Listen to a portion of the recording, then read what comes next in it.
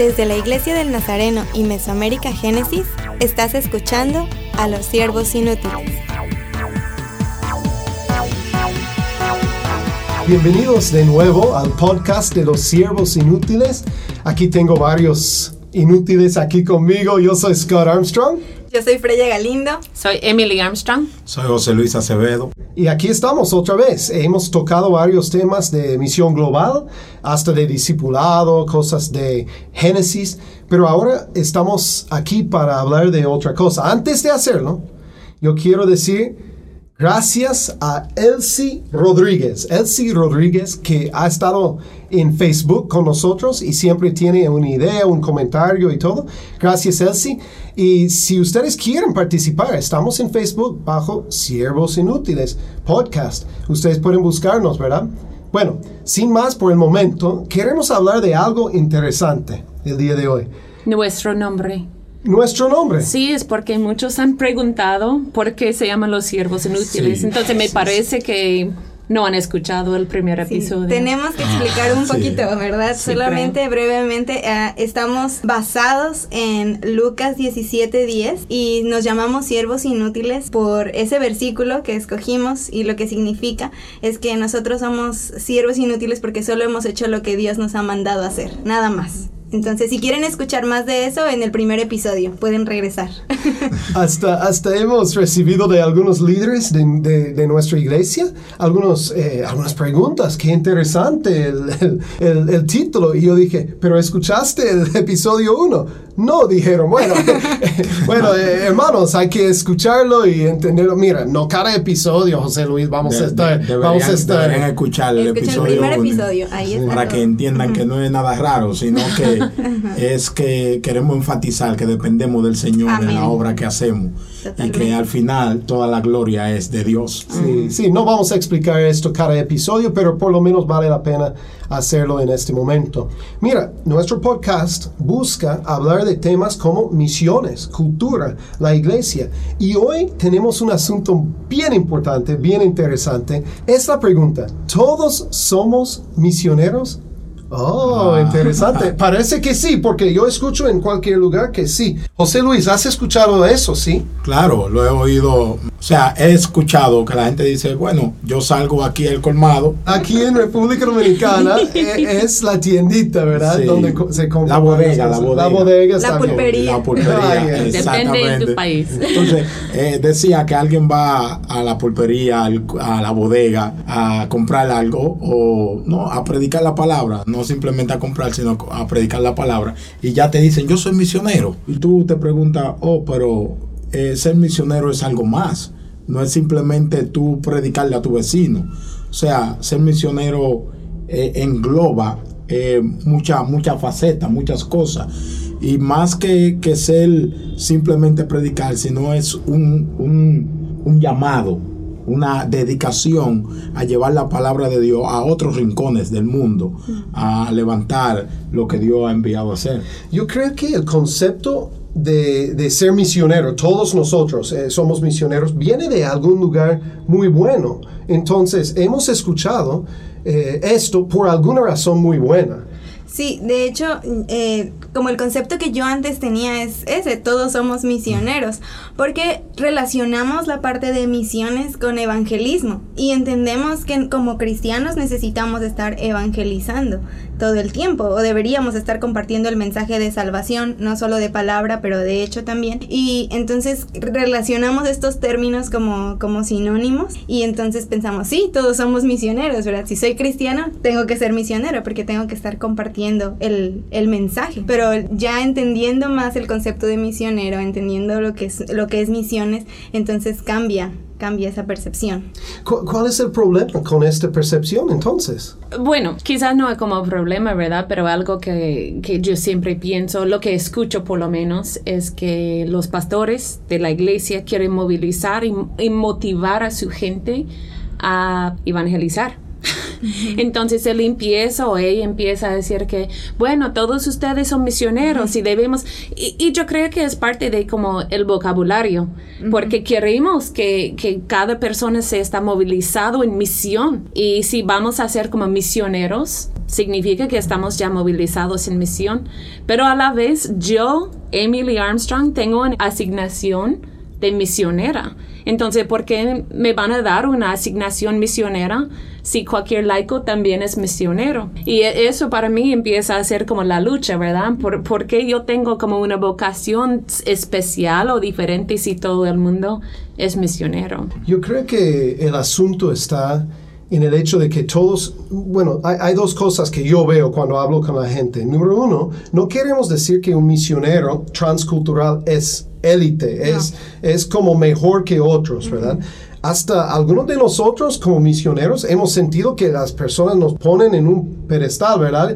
Siempre. Somos los angelitos y wow, ustedes pero dejaron su familia y todo. No, nunca estamos diciendo eso. La otra cosa que veo que a veces, como Emily acabas de decir, es que la gente siempre está diciendo, mira, yo tengo una misión, por eso soy misionero. Tengo una misión. El asunto está en el hecho de que yo creo que como cristianos tenemos una misión. Yo creo que como discípulos tenemos una misión. No es que tenemos que llamarnos misioneros porque tenemos una misión. Quiero hacer un ejercicio con ustedes. Yo lo hago cuando estoy enseñando a algunos jóvenes en misiones, ¿verdad? Yo lo he hecho con ciertas clases, ciertos cursos que he enseñado.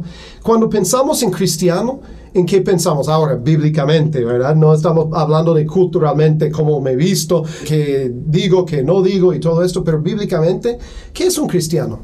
Bueno, un cristiano es alguien que le sirve a Cristo, que le sigue y que en su caminar de vida, en su conducta, trata de parecerse a Él en todo lo que Él representa. La historia nos dice que ya esa palabra cristiano fue una burla de los primeros, porque ustedes se están poniendo como Cristo. Entonces te vamos a nombrar los cristianos, ¿verdad? Entonces ese no fue algo de como subirnos, fue algo para bajarnos. Sí, y ustedes los para cristianos. Señalarnos. Se etiquetó que en Antioquía, cuando empezó la iglesia de Antioquía, llegar un avivamiento a esa iglesia con Pablo y Bernabé, se difundió.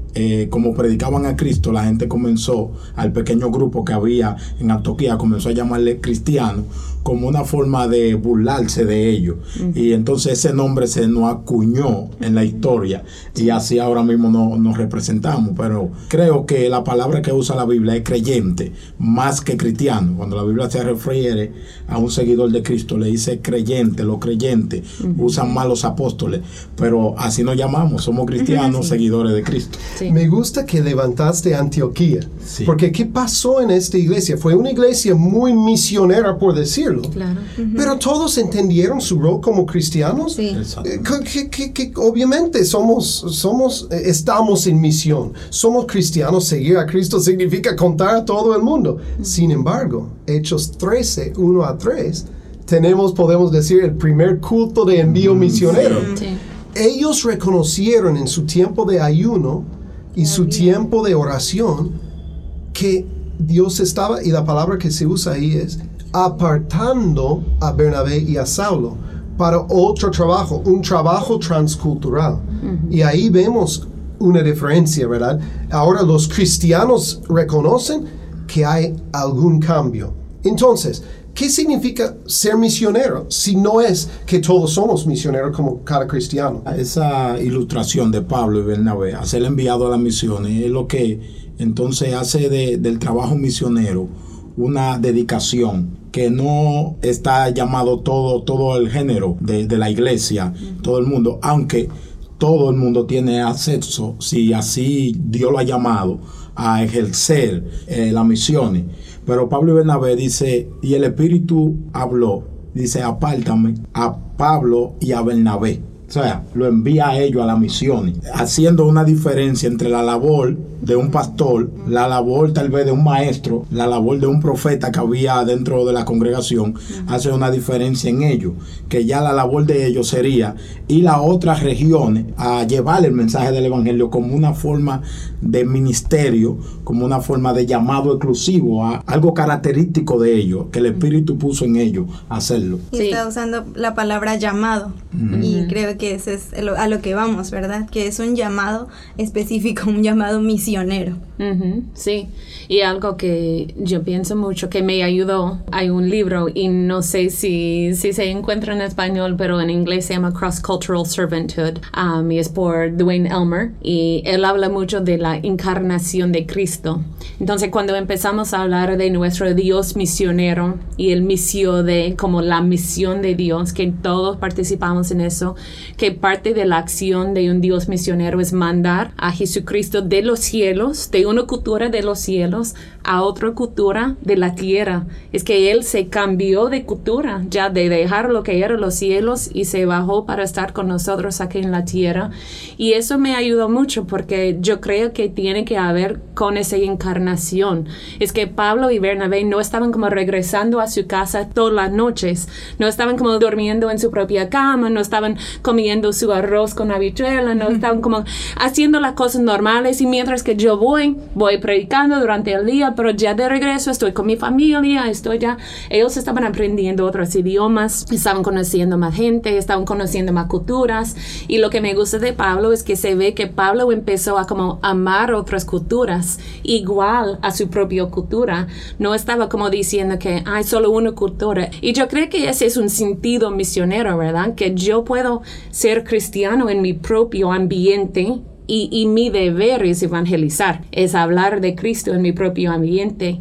Pero hay algunos que tienen ese llamado para buscar otra cultura, para estar en otra cultura, para amar otra cultura. Y yo creo que para mí eso me ha ayudado mucho a pensar en Cristo como misionero que hacía. Y para mí es como encarnarse. Y los misioneros tienen que ya encarnarse. Esa idea de la cultura me trae cuando Pablo dice, yo me hago para los judíos, judío, y me hago para el griego, me hago para el que no tiene ley, como si yo no la tuviera, pero estando bajo la ley de Cristo.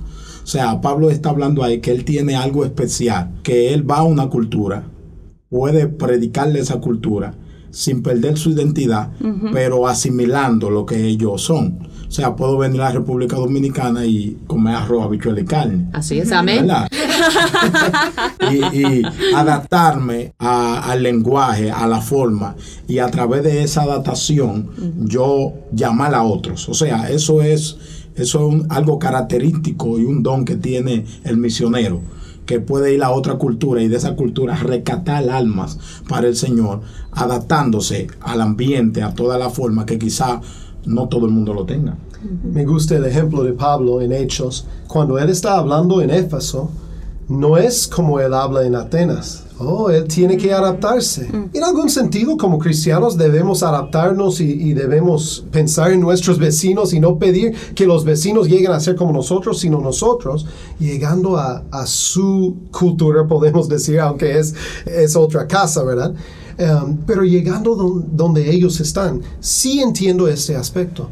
Pero a la vez, David Bosch, no sé si nuestros oyentes han escuchado de ese nombre, pero David Bosch escribió un libro hace 60 años y habló de esto. ¿Qué significa un misionero? Hemos hablado del llamado, pero también él dice que usualmente en la historia de la iglesia un misionero cruza 1, 2 o 3 barreras a la vez. Uno es de idioma, otro es de geografía, es decir, de una nación a otra nación, y otro es de cultura. Entonces, hay personas que yo he visto, Freya, en México, que del sur al norte, eso sí es cruzar, aunque es el mismo país. Sí, pero es cruzar varias barreras. Es cruzar. Ellos sí se pueden considerar como misioneros muchas veces, ¿verdad? He visto que aún en la misma cultura, uno aprende otro idioma para poder ayudar a algunos nuevos estudiantes en la universidad. En ese sentido yo creo que podemos empezar a jugar con la definición un poco y decir, eso es ser misionero, ¿sí? Está intencionalmente aprendiendo, cruzando la barrera y usándolo. Es eso también, que es la intencionalidad, porque yo estoy pensando mucho en la migración en el mundo. Es que yo no tengo que salir de Estados Unidos para llegar a otro país para ser misionera, ya porque el mundo está llegando a Estados Unidos, está llegando aquí a Dominicana, está llegando a México, pero hay que practicarlo con intencionalidad. Si no vamos a como salir de nuestro como entorno, pero vamos a decir que yo soy misionero, es que yo creo que esos son muy buenos para poder pensar si de verdad estoy siendo como misionero, estoy cruzando 1, 2 o 3 de esas cosas, o estoy siendo como en mi propia cultura, en mi propio idioma, Entonces yo creo que es algo muy, muy importante, porque como la geografía, yo veo como eso está cambiando hoy día, porque la geografía está llegando a todos los áreas con migración en el mundo. Entonces ya quizás podemos decir que yo no tengo que moverme, que el mundo está ya llegando a mi puerta. Entonces podemos como quizás empezar a como tachar esa barrera, porque no tenemos que movernos. Pero las otras cosas de cultura, de idioma, creo que es algo muy intencional. Si yo voy a alcanzar una gente, es que con intencionalidad yo voy a aprender de su cultura, yo voy a aprender su idioma para poder hablar con ellos y comunicar el evangelio. Y esa es la razón por la cual voy a hacer una conexión con ellos. Tal vez es bueno terminar nuestro tiempo comentando sobre la Biblia. No vemos la palabra misionero en la Biblia. No es decir que el concepto de misionero no existe, solo es que la palabra no está. Sin embargo, ¿cuál es la palabra más cerca que tenemos en la Biblia? Yo no lo voy a decir porque yo lo sé. Quiero saber Emily, de Freya y también de José Luis. Emily y yo lo hemos hablado mucho. ¿Qué piensan? Podría ser evangelista. Oh, evangelista, ok. Puede ser. Ok. Técnicamente no. Buen intento. Pero está bien, ok. ¿Y qué piensas, Freya? Ay, no sé, ya. No les preparé para eso, ¿verdad? Pero mira, la palabra más cerca de misionero que tenemos es apóstol. Hoy día se ha jugado, ¿verdad? Ya tenemos el apóstol, pero ¿qué? Y a veces yo investigo qué significa ser apóstol aquí en nuestros países de América Latina. Solo es tener su propio programa en radio o es tener más de 1,000 gentes en tu iglesia, ¿verdad? Pero apóstol en la Biblia es la palabra más cerca que tenemos a misionero, apóstol, literalmente uno quien es enviado. Y creo que es buena forma de terminar este tiempo. Todos hemos sido enviados. Yo puedo declararme misionero, pero si no hay alguien respaldándome, si no hay alguien orando por mí. Y cuando hablamos de misiones, necesitamos más misioneros, estamos pidiendo más obreros. Pero también necesitamos una iglesia que envíe. Necesitamos una iglesia que respalde. Una iglesia con la misma visión. Entonces, todos somos misioneros que decidimos. Todos somos cristianos y tenemos una misión. Pero Dios llama a algunos para ser misioneros en otra cultura. Bueno, yo creo que ya el tiempo nos está escapando, entonces yo soy Scott Armstrong. Yo soy Freya Galindo. Yo soy Emily Armstrong. Yo soy José Luis Acevedo. Somos los siervos inútiles, ya supieron esto y hasta el próximo. Para más información, visítanos en nuestra página de Facebook Siervos Inútiles Podcast y en mesoamericagenesis.org.